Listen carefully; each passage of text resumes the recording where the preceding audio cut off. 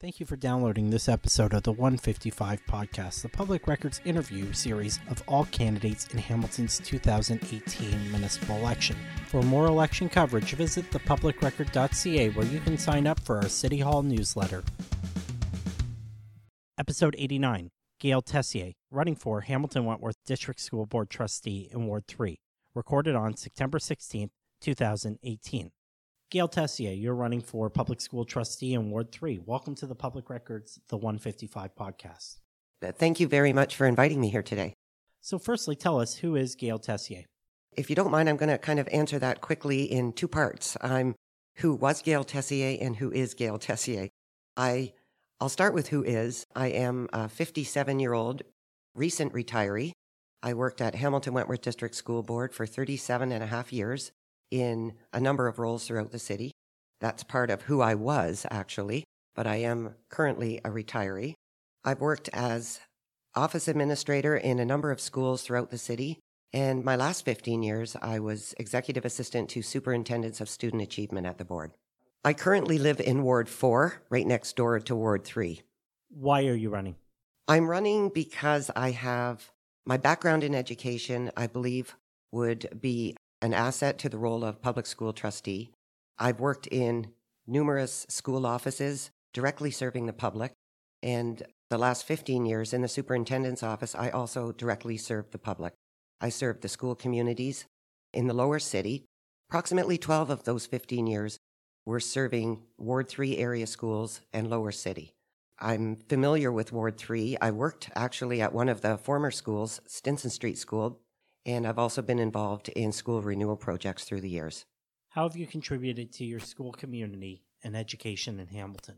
I'm going to answer that one with the many school communities that I had the privilege of serving. I was committed to that team, to the staff team, to the community team, and I was on numerous school councils as a member. I have also been on school anniversary committees that are very important to those communities.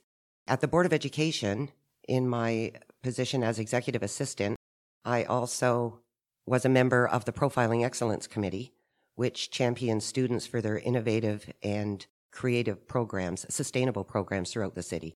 I was on that committee since the inception, so I had a lot to do with that. What are your priorities for improving public education in Hamilton? Well, I have to say, I don't really have a priority. I'm not running for school trustee because I have a certain agenda. What I do have, and what I invite the public to look at, is my website at www.gailtessier.ca. On my website, I have listed 5 areas that don't necessarily need improvement, but they're 5 areas of focus I believe the board needs to continuously review and update due to their importance. Those 5 areas are, number 1, safe schools. Our students need to be safe and feel safe within the buildings, as well as the staff, and to and from school. And I have more information about these items on my website. Number 2 is accountability, and that's where school board dollars come in. I believe any new programs must have a student focus. And there's more information about that on my website as well. And number 3 is students' career path. I believe we need to ensure that we provide the most relevant curriculum, the most relevant resources such as technology.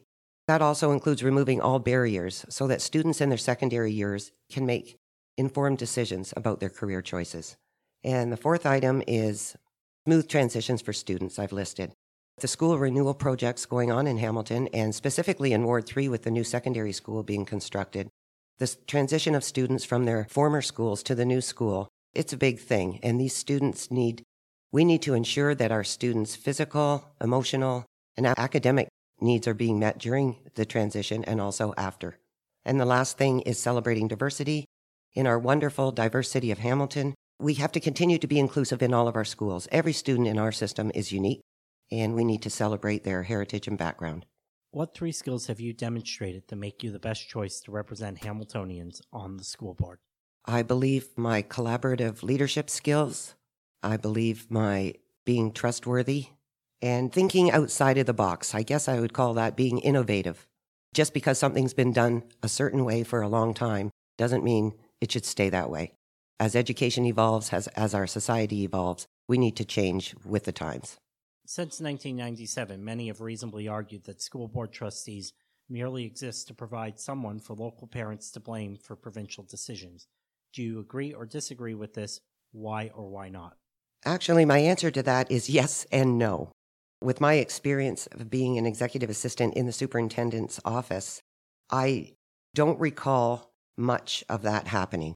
I do recall, and what I do believe, there is a bit of a melding of those two.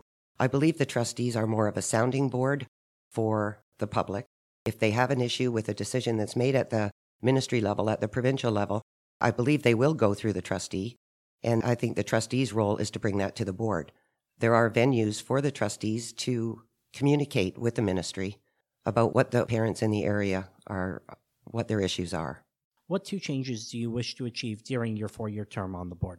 I thought that was a tough question. I don't believe I'm going in there with any agenda or going in there thinking I'm going to change anything or change the world. What I would like to do is go in there and improve education.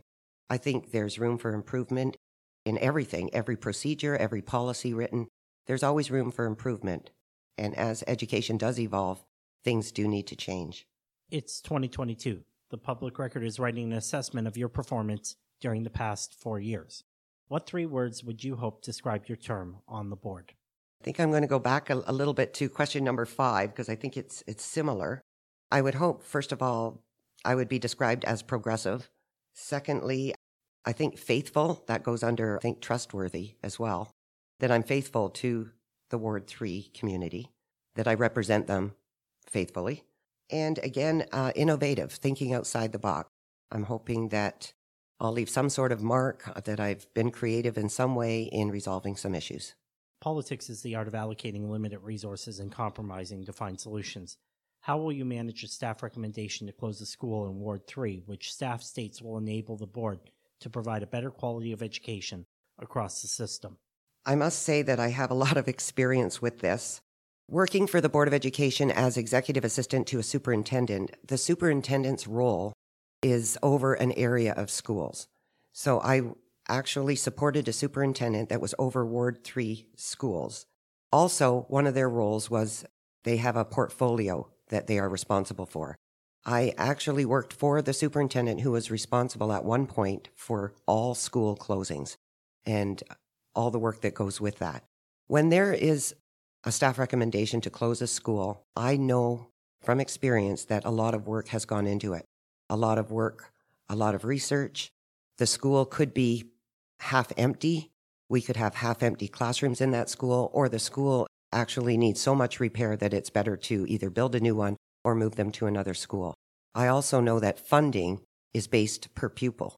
So the lower the capacity of the school, the lower the funding is. The lower the funding is, the less teachers we have in that school. The less teachers we have, often what happens is the less programming we have, because extracurricular activities where teachers use their free time during lunch hours, it doesn't happen in the very small schools with very small capacities.